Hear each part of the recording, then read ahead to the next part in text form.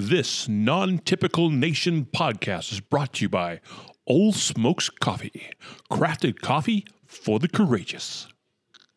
And that, folks, is the man, the myth, the legend, Tim Sanford with Old Smokes Coffee. Remember, use promo code non-typical at oldsmokescoffee.com.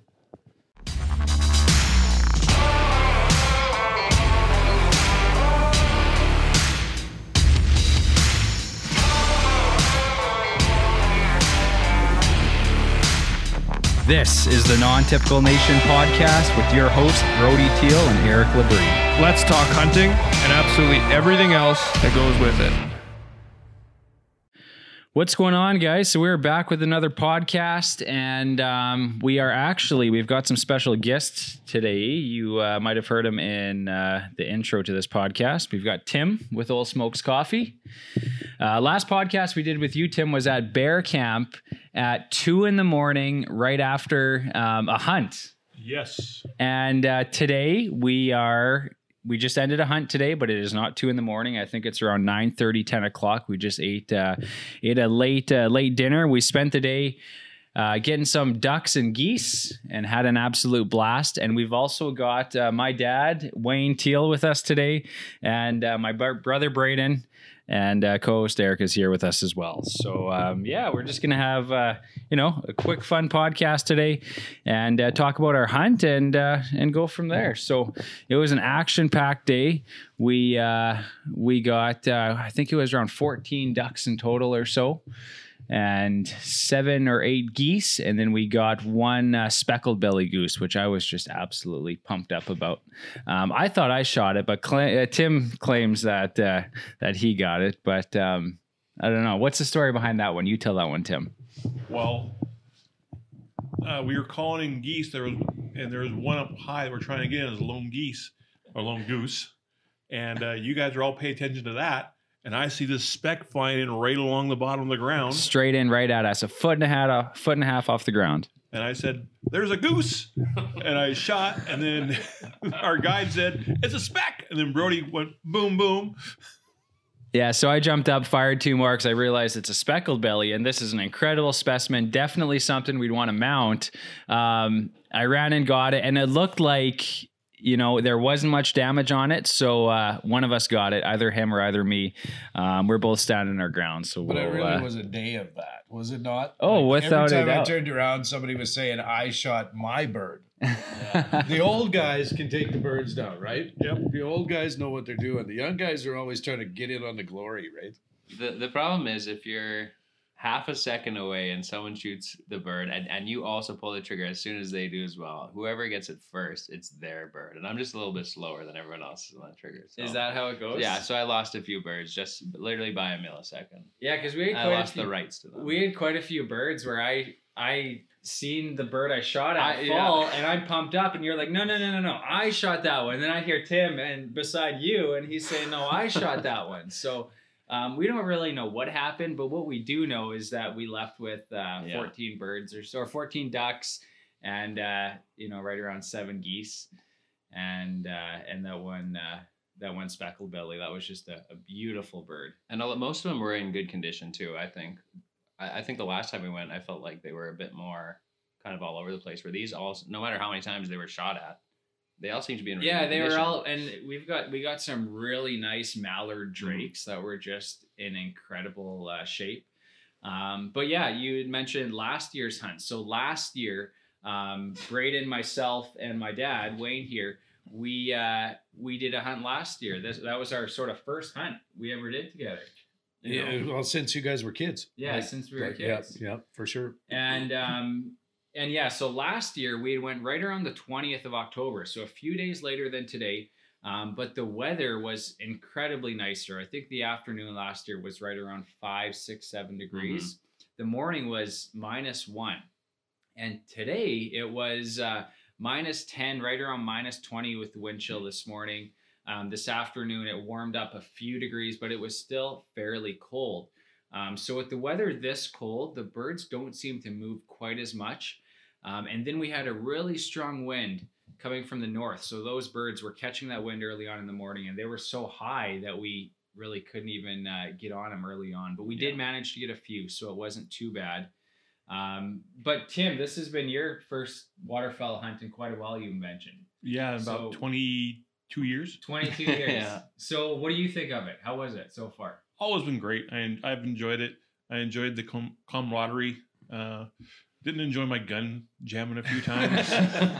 Hey Tim, you didn't lock the trigger lock on your gun and have to have the cameraman pick it and take about an hour to get your gun ready. So you're far from where I was last year. Did you hear that story, Tim? I did not. You did not? Okay, why don't you tell that one, Wade? So Wade is being the guy that's following all the rules and making sure that he's got a trigger lock on his weapon, taking it there and doing all the things that need to be done. But he forgets the keys in Slave Lake to his trigger lock. So we get there, pull the gun out at, pitch black, 6 o'clock in the morning or something like that. And I am just devastated that I'm not going to be shooting the gun, and Brody's like trying to, it's okay, Dad, I'll share a gun with you. But you know what that's like. That's not fun, right? One guy shoots, the other guy shoots. It's not fun. And so we went through the goose part of the hunt, and then lo and behold, our cameraman, from something in his past, was able to pick a trigger lock with a pair of scissors. Yeah, he was a great videographer, great guy. He did mention he usually keeps a lock picking kit with him. We kind of wondered about that one. Yeah, so I didn't ask him why. He didn't have it with him today, but he asked if we had any certain tools, like a little pair of scissors or a small fine knife or a paper clip or something like that. So we found him the proper tools that he requested, and he got the lock undone. So the gun was working well for the duck portion of the hunt that day, and he made a good tip off me that day. Yeah, it was. I think I had a little cash in my pocket that went his way. So, but yeah, no, the gun jamming, first time on the guns, and I think they worked well. Ultimately you're going to have those hiccups, but it's pretty great. I had a great time anyhow, and the cold seemed to go away once the ducks started coming in. Oh, for sure. And we noticed that too when you're hunting for deer or elk or whatever it be. If it's freezing cold out, minus 25, but you've got a buck coming across the cut line, your heart starts beating, your blood starts pumping, and you warm up real quick. And that's basically what happens with the ducks. When you see those ducks coming over, you forget that you're cold. But as soon as they leave, then you're shivering again. Yeah. You figure out how to somehow slam 3 shells into your shotgun when your fingers they won't move at all, but you manage to get them up there in a couple seconds. Yeah, that was an issue, right? Because we'd fire our rounds. It was tough.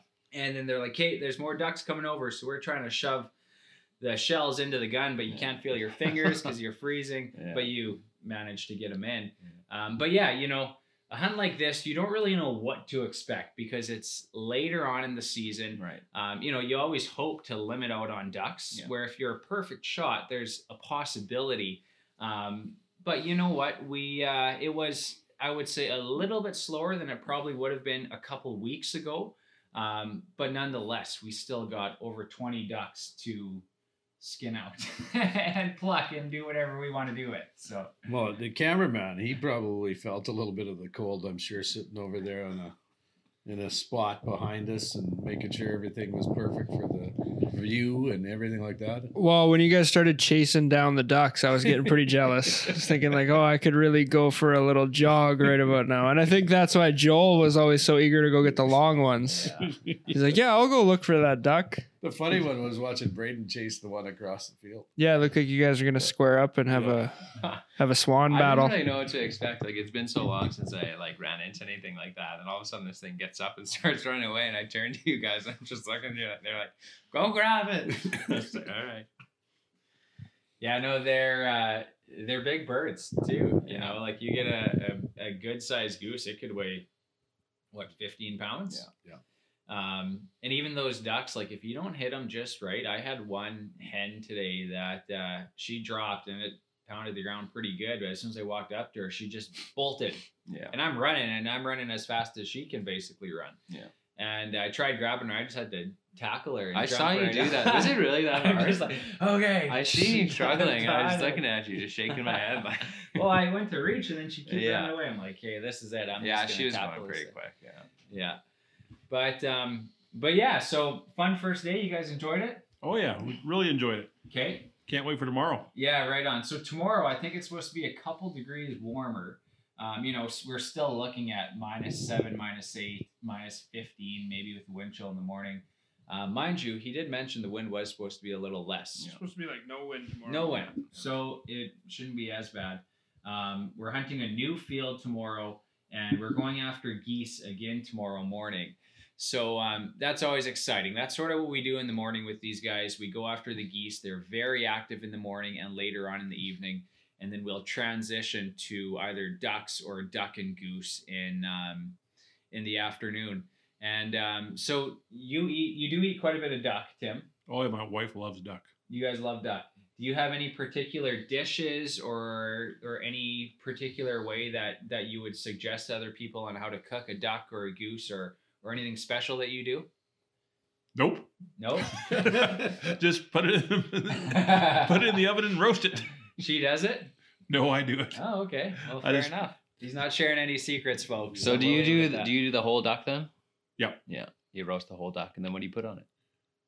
Well, I It's a family secret. like I would do a turkey. I'd put butter, salt, pepper, garlic. that. Okay. So it's a basting. Yeah. Basically like a turkey you're going for to keep the moisture in it, right? Yep. Yeah. And just make sure that it's covered with a lid and Mhm. put it in there for 2 hours and 350 degrees. And if it's not crispy, my wife won't eat it. That sounds good. Fair enough. So last time you went duck and goose hunting was, you said, 25 years ago or something? About 20 years ago. And where did you go? I was living down in Washington State Okay. and around Linden, Washington. Wow. And what kind of ducks did you have there? Were there Canada geese or what were you after? It was geese and mainly mallards. Okay. It's right on that Pacific Coast flyway. Okay. So yeah. a lot of things in there. There's a lot of geese down there that were locals, didn't leave all year round. Oh, So they were okay. big and fat. Wow. Yeah, these ones are a little skinnier compared to what I'm used to. Yeah, for sure. Yeah, moving. Interesting. And what about you? I know you used to do some. Well, I was a lot of upland, right? Okay. And that was always my hunt of choice, was always to take the shotgun and go out, sharp tail, whatever it Yeah. may be. We lived in southern Saskatchewan, right? That's where Yeah. you guys grew up, in Saskatchewan. So, the times that we'd get out for a duck hunt, but the last hunt we had, we were looking for pheasant. Okay.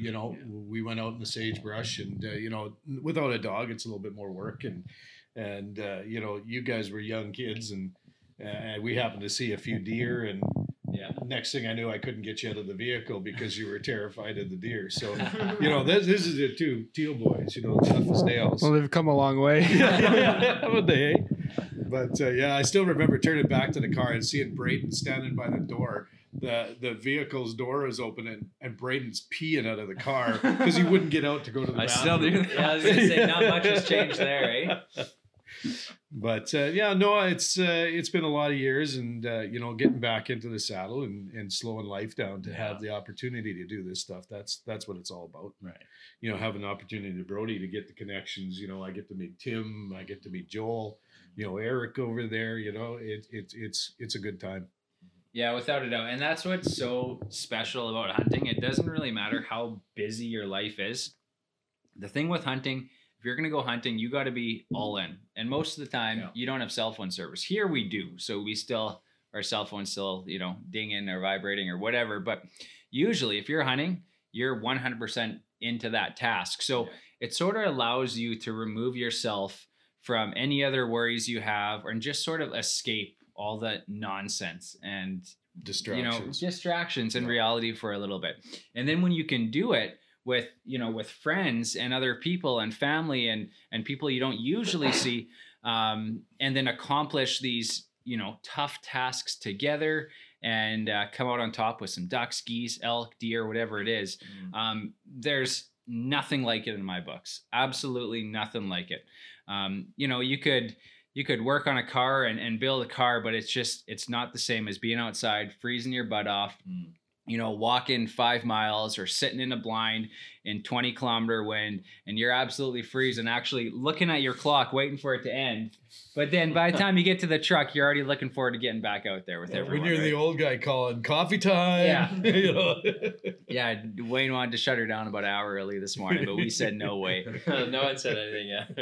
Yeah. Does anyone want to walk to the trucks and get them started? Yeah, we all wanted to, but we couldn't say it. Nobody wanted to be. Well, then we all looked at Brody. Brody was the guy, eh? Like he was the one keeping us there. Yeah. So, there's still a few, another half hour, 45 minutes. Okay. Yeah. Well, and so this morning we so last year we had Joel with us the whole time. This morning, Joel had actually, let me restart this story. Last night, Joel sent me some videos of fields just filled with snow geese. While he was there, some hunters pulled up, told him they hunted that field in the morning. They're coming back the next day, which is today. So we couldn't hunt that field. So he put us in one of his personal sort of go-to fields where he knows there's usually always geese. He dropped us off there, said, "Okay, guys, I'm heading out. I'm going to go scout some fields for you to hunt tomorrow." So we were by ourselves, and not one of us have ever used a goose call before.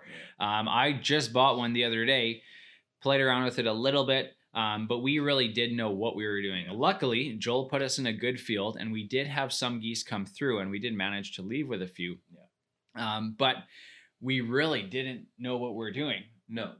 And so we lost out on a few birds just because, we weren't quite ready. We called the shot too soon. Maybe we should have let a few birds land, shoot the 4 or 5 other ones behind it. Our inexperience lost us a few birds. But that's, at the end of the day, that's how you learn. Now we know going into it next time. But this afternoon, Joel was with us, and that helped out big time. We had him calling the shots. And it worked out really well. So you, Eric, back to the whole eating duck and goose meat. Have you done much of it in the past? I've never even. This is my first waterfowl hunt at all, so I've never really experienced. I've had the odd goose jerky. I've probably eaten duck before, but we've never hunted for them or anything, so I have no experience at all with cooking them or eating them. I don't even know if I like them. So I'm excited to go home with a few and be able to try them out. But you guys better bring up the shooting percentage a little bit. Watching from the sidelines. That first flight coming in on us, it was a little embarrassing, I have to say. We were all, the adrenaline hit us. I don't know, cold fingers, right? Oh, cold fingers. You guys all put a round of blanks in. Yeah. There was 3 shots went off from every one of us, and nothing came down. Every time we do one of these, we always look back, and there's always a cameraman there, just like shaking their head every time. It's always a cameraman just looking. It's like, all right, well, you come up here. The one part though, no bird even came close to him. We must have so when we're dropping the birds. Remember? Oh yeah. The birds got to hit the cameraman. Yeah, last year, the second bird of our duck hunt, I shot one in the air and it landed nearly right inside of our cameraman's lap, like right there, and it just made for some super cool footage. But no, Braden, you've cooked quite a bit of duck and goose because you had a ton from last year's hunt. Yeah. And you've experimented a little bit with it. Yeah, like for goose, I just did it basically the same as turkey. I did just roast it just in the oven. The recipe you gave sounded a lot better with your duck than what I've been doing with it. I don't know why. I still roast it. I'm sure at the same temperature as well, but yours just sounded a lot better, especially having crispy skin too. But I'll have to figure it out and try again. But yeah, I the goose, I just cook it just like a turkey. I'll roast it, serve with some mashed potatoes, and I think I did it with stuffing as well. And then ducks, I just treated it honestly like a chicken breast and just sort of cooked it on its own and did it with rice or something like that. And it's turned out pretty much fine as well. But we'll see what we can do with this new stuff. I definitely want to see what jerky's like with it. Yeah, without a doubt. Yeah, because especially when you're able to get so many of them, I think that's something that you can put away half of it at least and do some jerky with it. Yeah. Well, yeah, and hopefully tomorrow we can get at least another 4 or 5 or 6 more. I'm hoping for that just out of meat. Yeah. tomorrow. Well, we can get 48. Or no, yeah, 32 of them we can get. Well, tomorrow. last night you had said I said, what are we gonna do with 64 geese? with 64 geese, and I'm thinking here, and I'm adding up the numbers, and Yeah. that would be our limit. If we limited out on geese day 1, day 2, we'd have 64 geese. Well, and so that's the whole thing. Like coming here, I'm thinking like, okay, we're doing 2 days. There's 4 of us. Last time we hit our limit on ducks for sure. We on did. ducks we Ducks did. It was new with geese, so we didn't, but we still got quite a few. And like I took the majority of that meat and had it in my fridge and Yeah. ate the majority of it. So I said, okay, what am I gonna do with like 3 times that amount? Yeah. But like I think, considering what we did last year, like we went, that was what I would just consider like a perfect day. Everything went right? The weather was right. We got there. Joel was new and he was, really guiding us along the way. The weather was perfect. Loads of birds coming in. Everything worked out, right? Now, how often does that happen on, say, a deer hunt, an elk hunt, right? So like these waterfowl hunts, this is no different. This is really like today is a typical day. Oh, Yeah. for sure. You know what I mean? You have a little bit of struggle. Yeah, and each one of those ducks and geese that we got today, like, just means so much more considering what we had to go through to get that. Yeah. Right? It's not as though it's like, yeah, we went there for an hour, we got it, and we got out of there. Yeah. Yeah, and so that's just what I was thinking on my way back. It's like, you know what, this is like really what would be a typical. Well, day. that's it. The tough hunts, whether you were successful or not, they are always seem to be the most, most important and the ones that stand out the most. You just wrapped up an incredible hunt, Tim, up in the Yukon. Do you want to share a bit of that? Oh, sure. Yeah, I was up there with North Curl Outfitters and another show that I sponsor. I went up there because of his suggestion, and he's supposed to go with me. But instead of him going with me to hunt, he went on a sheep hunt, and I went out with another guy named Lauren. And I found out how out of shape I was. So a lot of walking, or just like primarily on the horse, or what was it? We walked the first 2 days. Wow. And then we took horses up the mountain, and we get close to the top of the mountain. We get out, and I start hiking through soft mud and willows, and stumbling over rocks. And I got a pack on my back, and I went about 1,000 yards. That I can't go any further. It was tough going uphill and everything. Yeah. So we saw lots of moose up there. We actually found a spot where 2 moose had died with their horns tangled together, and they couldn't get loose. That's incredible. Got some great pictures of that. Walked back, saw a moose. We started going towards it. I tried to call it in, but we didn't see he was with cows, so he wasn't coming back over to our cow calls. So then we hiked back over to where the horses were at. We called in a young bull. But Lauren said, no, we're not going to shoot it. It's too young, too small. And for somehow at that moment also, I lost my phone. Oh no! Yeah, I thought I saw a new phone case in your truck, like a new box for a phone. I was wondering what the Yep. story was. So then we went back down the mountain, and when you're going down at like, I don't know, 75 degrees on horseback, you get kind of freaked out, because you're not used to riding horses. And the next day, Lauren said, okay, we're not going back up on horseback with you. You're not going back top of the mountain. You're out of shape. And I said, fine. So we actually started hunting from a little 12-foot aluminum. I went down to the far end of the lake. We made a couple of moose calls, and all of a sudden we heard a grunt, like right after we got out of the boat. Wow. He said, okay, well, there's a moose over there. Let's go over here and get set up. Well, we're trying to get set up. I'm trying to take my coat off to get comfortable to shoot this moose. He says, don't move. It's right there. And so my coat's halfway off. And so I'm like hunched, and then the moose moves. So I try to put it back on. Okay, it's back on. Then the moose moves again. So I try to take it back off. He says, don't move. It's right there. So I end up putting the coat back on, and I sit there waiting for him to come out.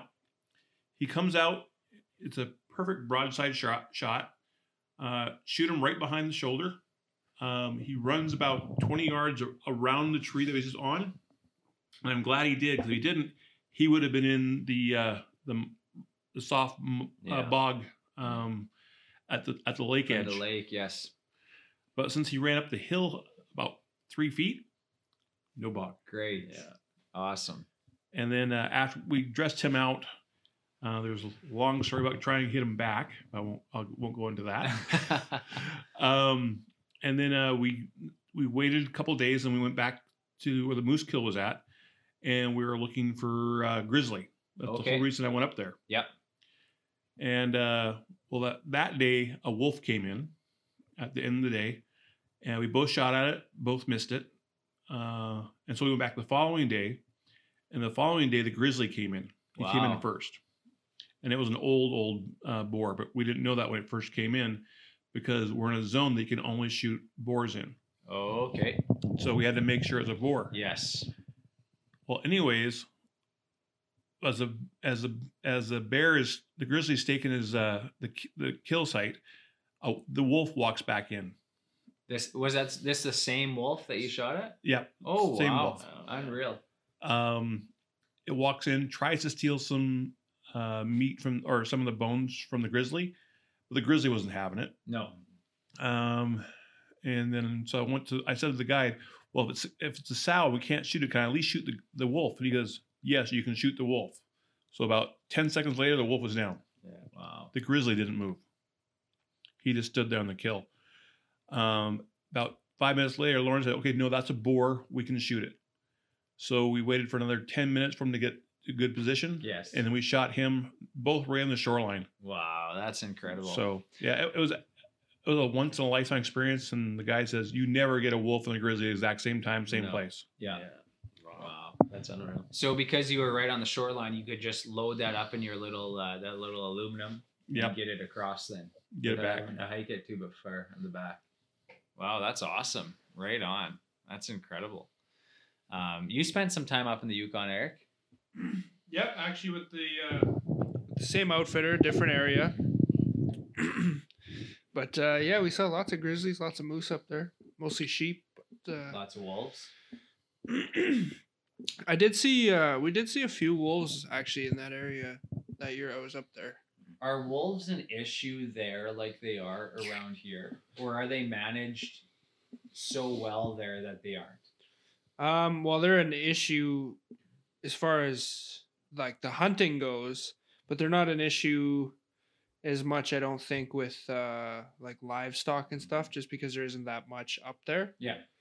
So I think here they're a bigger problem because they have a lot more sanctuary to sort of, wreak havoc and not get trapped or killed or Yeah. hunted, whatever. Up there, it's pretty natural. Like what happens is just what's happened for thousands of years. So Yeah, and so how do they sort of classify wolves up there? Like here, anyone in Alberta who's an Alberta resident, if you have a win card, I think it is, you can shoot as many wolves as you want a year. An outfitter gets almost unlimited amount of wolf days. But yeah. It's not, but almost. yeah. Is it sort of the same up in the Yukon? I don't know. I believe Like I'm just I curious. could how be they wrong, but value wolves I could very be wrong, best. but I believe they just fall under a predator license. When I got my license this year for the grizzly, or for front there, I automatically got 7 wolves and 1 wolverine. Oh, Wow. There you go. It So just came with definitely the still tag. a problem, right? Yeah. Yeah. Yeah. So I there think you go. most of the licenses in the Yukon are dependent on the quotas of the specific zone, Okay. especially through outfitters. I see. Interesting. So that would make sense why it's like 7 and 1. It could be, it could be that blanket all the way across the Yukon. Yeah. But I would imagine that it's probably like 5 and 1 in other zones, or But yeah, so if Whatever. they're giving out X and 7 tags, well, they obviously want people to harvest as many Yeah, wolves as they pretty absolutely. much can. Yeah. Because you think a pack of wolves is going to be anywhere from 6 to 10, usually. So if you can shoot 7, you're pretty much taking out a whole pack. I think part of it too is they do a lot. They kill a lot of caribou, Yes. and okay. the caribou have been dwindling, and so in order to bring the caribou population back up, you take away their main predator. And that's a major issue here in Alberta because they're trying to build a sustainable caribou population and they can't because there's so many wolves. And then, the other issue is all of the access, the oil lease roads, the forestry roads and everything else. That gives those caribou a clear path just to cover ground on because that's what they do. They're going to take the path of least resistance, but it's that much easier than for a pack of wolves to take them down. So, yeah, interesting. Unreal. Do you see any other critters, any wolverines or anything else like that up there? One of the guys I was in the same camp that I was in saw a wolverine, but he didn't get a chance to get a shot at it. He was Okay. up sheep hunting. Wow. But no, Interesting. we saw sheep, goats, saw caribou from the air. Saw a ton. You couldn't help but see a moose every half hour, 45 minutes. Wow. Yeah, and you got a dandy. What was it, 53 inches or something? About 53.5. Yeah, right on. But the bear is sort of the super special and unique one, just with how old it was. Oh yeah, his teeth were gone. They were all rotted out and ground down, and yeah, but he wouldn't have made the winter. He had no fat in his body. He couldn't really eat anything. So we did him a favor by taking him out and harvesting him before he had to starve to death. Yeah, this bear was. Did they age it, or do you have an estimated age on what they figured? Over 20. Over 20 years old. So yeah, like an old bear will be 15, 20 years old, and that's just the lifespan of a bear. But for them to actually get that old is tough. But this bear had no teeth at all. And its hip bones were its hip bones were sticking right out. He had no fat, almost no meat. It's unreal. I've never seen anything like that. Yeah, no fat at all. He wouldn't have made the winter. No. He was doing everything he could to survive. Yeah. Wow. And so that makes sense why at first glance, you don't really know if that's a boar. Because he's looking, a little scraggly as it is and doesn't have that real big buff look as like a boar in its prime, basically, right? This guy was well past that. He's well past it and well battle scarred. Yeah. Oh, really? Yeah. He's got some unique scars and Oh, whatnot. yeah. He had a scar across his eye. He was blind in one eye from a fight, and part Wow. of his ear was torn off from a fight, and Unreal. scar tissue, and Unreal. So, how well can you tell the sex of bears, males and females, sows and boars? Well, with, Do you feel like you're pretty good at it? with black bears, I think I can be pretty confident if you can watch them for several minutes. Okay. It's- So where I'm getting at here is It's tough though, just because, from a bear bait, it's a different story than from spot stop. yeah, it's tough. Yeah. Do you know of any places that have like sex specific black bear licenses? No. Because it's tough. It's very tough. But we have recently encountered at the shop a transgender black bear. You're going It's there. 2020. You're going there. Tell that story, Eric. I knew that right away, Eric. I knew didn't. that's where I it was going. missing that. So yeah, so we yes, it was about a month ago. There was a silver sort of colored. I don't even know what would you call it. Would you call it like a blue phase bear?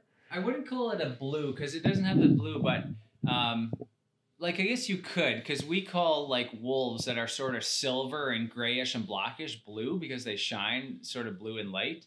But this bear, it almost looked like a grizzly bear because all of its hairs were tipped with like a silvery color, Mhm. which sort of gives it that blue effect, I guess.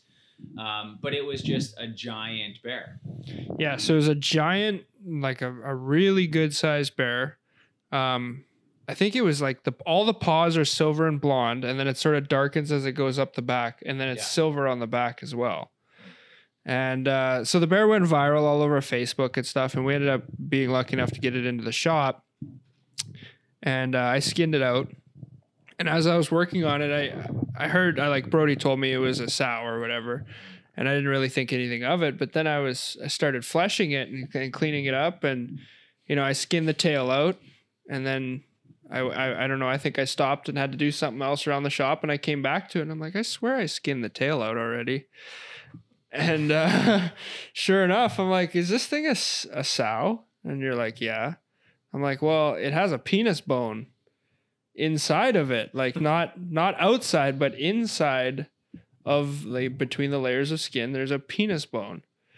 And so, you know, I looked it up, did a quick Google search, and it turns out that the University of Alberta, I believe sometime in the late 60s or early 70s, did a study where they captured something like 36 black bears, and about 6 of them turned out to hold both sexual organs of both genders.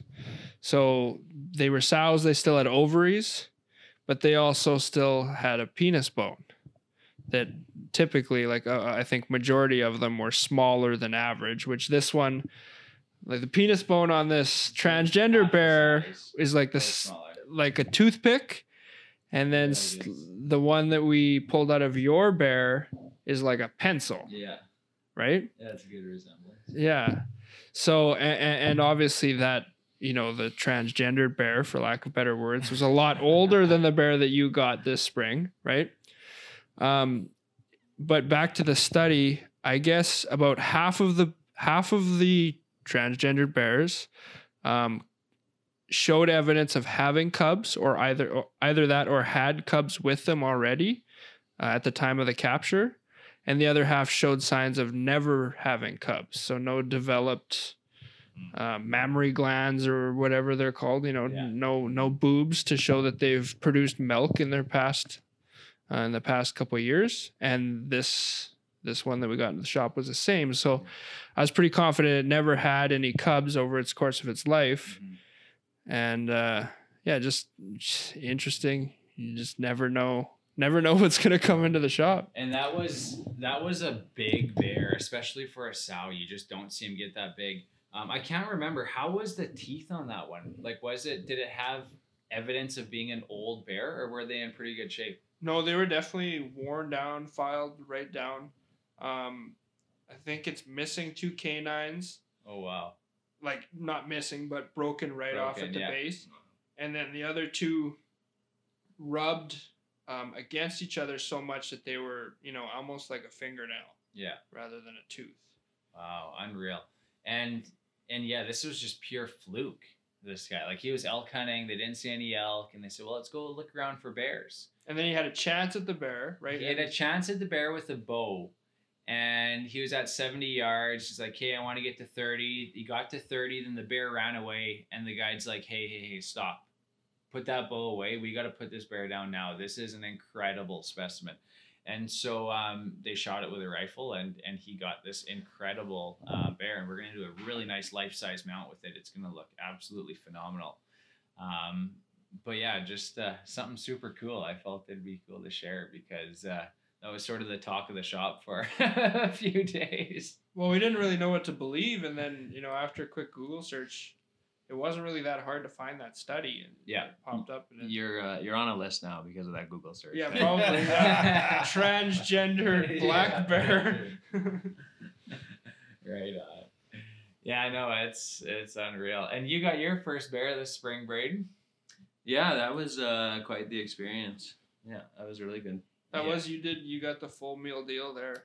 We did, you know what I mean? And you got every up and Eric, every down. Eric and I were talking about, for one day of hunting, you got the most out of your day of hunting. Oh yeah, for sure. We went in there and we waited out for, you know, a good amount of time. And I should mention, it was middle of May, and it was 0 degrees and raining. Right. -1 and raining. But you know what? And Bella always talks about that, how like she went on this hunt and how it was cold. And like I told her, that I didn't really think it was that cold until I looked over to you. I was and I was yeah, when your hands are shaking, I was like, oh, okay, maybe it is kind of cold right now. And 0 degrees. But yeah, it was a little wild. Like, you know, I thought I had a good shot. It turns out I think I did. And at first it just run off, and I'm just like, you know, how long do we spend looking for it? An hour, at least. Yeah, so it took me an hour to get there. So you shot the bear. Yeah. I texted Eric, texted Charlie, And then we sat there for like a half hour and waited for them. And we sort of just looked at the immediate area to see if we could see any blood. And we didn't see any blood. No. But we knew it was a good shot. Yeah. You used a rifle. We watched the video. It looked good, right in the center of the bear.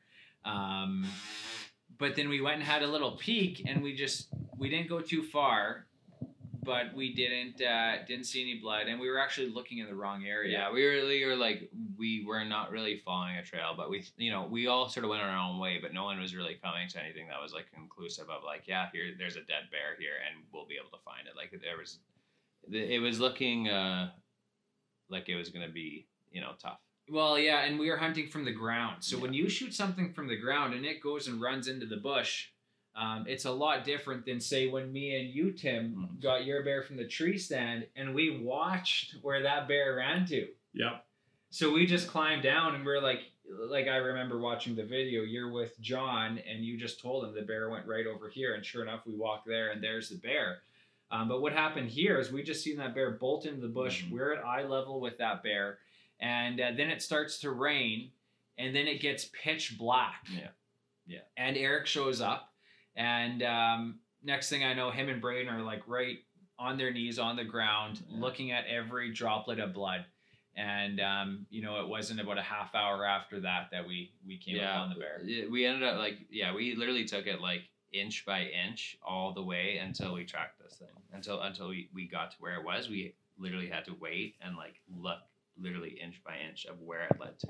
Yeah. Like we didn't look a foot ahead or like, further up. No, we literally took it every single step of the way. And I should mention, how far do you think that bear went, Eric, from the bait site? 35 yards. Yeah. 35 yards. That's it. That's all. Yeah. And we looked for hours. Yeah. 5 of us. 5 of us. Yeah. I was 200 yards away, deep in the bush. Well, so when I got there, you guys were already walking around and stuff. So I just sort of, you were all like in line in a group, and Charlie was kind of like maybe 10 yards off of you guys, but you guys were all sort of walking the same direction. So I was like, well, I'll just jump in on the centipede line and just see what's going on. Like, for what a are while. we looking at? And then, I was probably following you guys for 10 minutes, and Brody turns around. He's like, "Oh, you're here." And then, thank so what's going on? Because I didn't know if you were on blood or like what. No, we were just. And then I just told Braden, I was like, "Well, was there blood?" Because I saw the video. And Yeah. like I told Brody, that's a dead bear. That's the one thing that was nice. That was like some reassurance is that we have that video and like being able Like to he hear knew that. It's you like, smacked him. Yeah, exactly. Well, I think maybe Braden was falling back to that time in his childhood when he was hiding in the vehicle and didn't want to come upon a live bear in the bush. Maybe I don't know. There could have been a bit of that, but yeah, it was nice because it's like okay, yeah, all right, because especially like me being the first like big game animal that I shoot, like seeing it do that, but then hearing it's like no, that's like quote unquote that's a dead bear. It's like okay, well now let's find it. Yeah. And when it comes to rain and getting dark, you just have to go inch by inch. And bears are notorious for not bleeding. Yeah. And you see it all the time. I see it on Facebook all the time where guys are like, "Yeah, I took a shot at a bear and we looked for an hour and we didn't find anything." Yeah. Like, well, I've looked for 4 hours and then found a bear. Yeah. And that's just how bears are. Their fur is a sponge, and they have a slow heartbeat, and they've got 3 inches of fat. Yeah. And there's a lot of factors that come into play for them not to bleed for you. They got soft feet, so it's just like a human walking through the bush in bare feet. They're not really going to leave any tracks for you. So you got to use what you can. And if you got to go inch by inch with a flashlight, that's just the way you got to do it. Yeah. And it works. Yeah. And so your grizzly bear, did that pretty much drop right in his spot, or was there a bit of a recovery with that one, or how did that go down? No, he went all 10 yards and dropped. Yeah, piled up right there. Yeah. Well, what were you using for a rifle? I was using a custom-made 300 Win Mag, Nice. made by Coraline Sporting Goods. Yeah. And with a Huskama scope on it. Right on. Awesome. That's long shot, or were you fairly close? 200 yards. 200 yards, yeah. That's a distance. Good shot. Yeah. But Eric said something about bare feet and reminded me that my wife is half animal. Oh, your wife's half animal. Yeah. She has a Okay. deer face and bare feet. Oh, yeah. Deer face and bare feet. We can all use that one. Yeah. Classic. That's a good Right one. on. That's one of those dad jokes, right? It is. Obviously. No Nobody laughs at my jokes anymore. That's awesome. Yeah, and so you just had your trip in the Yukon. You've got a velvet bull moose on opening week of archery season this year. Yeah. That's pretty darn cool. Yeah. That was the first archery kill. That was the first archery kill. Yes. Yeah, and in velvet. Or second archery kill. Second, okay, in velvet too. Yeah. That's incredible. Right, how did that go down? I was working with Wild Alberta High Country Outfitters. Yeah. And this year, Alberta guides are allowed, or outfitters are allowed to take out Albertans because of the COVID. That's right, yeah. And so he's a good friend of mine. So he said, well, come on out. I know you wanted moose and velvet. And so him and I went out. He says, I'm setting you up here over this natural mineral lick. Put me in a tree stand. And he says, just sit here. You'll get a moose. Yeah. Day one, 2 young bulls walk in. No way. Yep. Wow. I didn't have a chance. I started moving around to pull my bow back. Yeah. And scared him off. Oh, okay. Back the next day, just saw a bunch of whitetail. Yeah. I could have taken one in velvet, but I didn't want to spoil the area with blood. Wow. And then the next day, my bull walked in behind a cow. I heard the cow coming in, going, "Rah, Yeah. rah." And I'm thinking, and then I hear another "Rah, rah," behind her, right? And I'm thinking, oh, it's a cow and a calf. But no, it was a bull coming. Wow. And I hit him a little far back when I hit my arrow, but I hit the artery. Mm-hmm. He went 20 yards and just laid down. Okay. So that was nice because Yeah. I did hit him fairly far back. Yeah. No, that happens. And I got a velvet moose last year on opening day, and similar thing. I was in the tree stand. I was actually sitting for whitetails, and a cow came in, and he came in grunting. And this is similar to what that cow was doing. And this was August 26. Came right where I needed him to be. I released an arrow, and so I actually seen him bed down. He only went 15 feet and then he bedded down. And then so me, because my heart's just pumping and my adrenaline is going through the roof, I decide to only wait about 3 or 4 minutes, climb down from the stand and put another arrow in it. Well, as soon as I climb down from the stand, he sees me and he's gone. So I'm like, well, lovely. Now I've got a moose that just barreled away. So what I did, I watched the video. It looked like a decent shot. Like it looked like I got his lungs for sure. So I actually went home, got my quad, got all my gear together, gave him about 4 or 5 hours, and there was no blood. He bled internally because the arrow broke inside. And then I found him piled up, 50, 60 yards from where he bedded down. You just give him those 4 or 5 hours to basically pass because they are big animals. And they're like elk. Like I always tell guys with elk, if you shoot an elk and he's still standing there, if he's not wobbling about to fall, put another one in him because those big animals, they'll run to the nastiest stuff and you're going to risk not being able to recover that animal because either you can't find him or you can't get him out quick enough, especially on August 25th or 26th when it's 25 degrees out. Yeah. Right? So, no, you seen the photo. I don't know if you sent it to me or put it on Facebook, but I was pumped up for you to see that you got that velvet bull moose because that's an incredible feat to get a bull moose in velvet out of the rut and with the bow too. Yeah. So pretty darn cool. And then this spring you got your color phase black bear.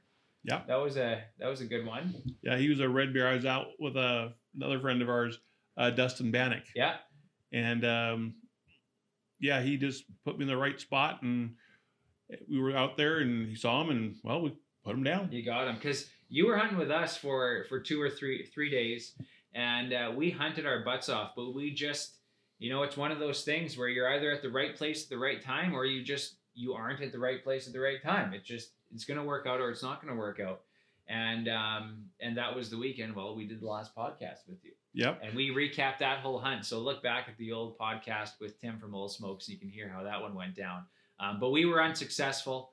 But yeah, no, you got. But Tommy was successful. Tommy got a bear, and Eric got a double header, a blonde bear and a dark brown bear. So, nonetheless, we got some bears down and some really nice ones to boot. So, Yeah, no, it's good. And now we got to get you on a bear Yeah, hunt yeah, or yeah. a wild boar hunt. I was thinking a wild. Yeah, I think boar that boar hunt hunt would fun. be that'd be the time, and it'd be a lot of fun. I think, and the location you were talking about would be fantastic, and I think that'd be the next hunt, and definitely something I'd look forward to. And it's one of those things. It's a little bit different, right, Brady? You went on Brody's first one with him, and Yeah.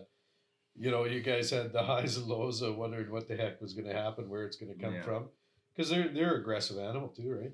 Yeah, so in Alberta, you can hunt wild boar all year round. They are basically a nuisance animal, so you don't need a tag or anything like that. But they are extremely, extremely tough to find and hunt in the wild. So there's different hunting ranches. Some are easier than others. We've hunted some easier ones. We've hunted some extremely hard ones where we've hunted for 3 or 4 days and had one opportunity and capitalized on that opportunity. So, like we said earlier, the most challenging, weekends and hunts and weeks are always the most memorable, is what we find. So, yeah, what I like to do with the hog hunts is, because we can hunt all year round, is plan something in March. Yeah. When it's not freezing cold, it's not, super hot, and you got mosquitoes and black flies and everything else like we did in bear camp. March is a good time and get on to something then. So, but until then, we've got an action-packed day coming up tomorrow. Should be a lot of fun. Yeah, I think it's going to be a great day. Right on, right on. Well, should we wrap her up? 52 minutes. That's pretty good. Pretty good. Not bad for a bunch of guys that have been up since 4 a.m. and killing birds since 8 a.m. So, right on, right on. Well, thanks so much for listening, guys. We greatly appreciate it. And be sure to subscribe to the podcast. And have a great week.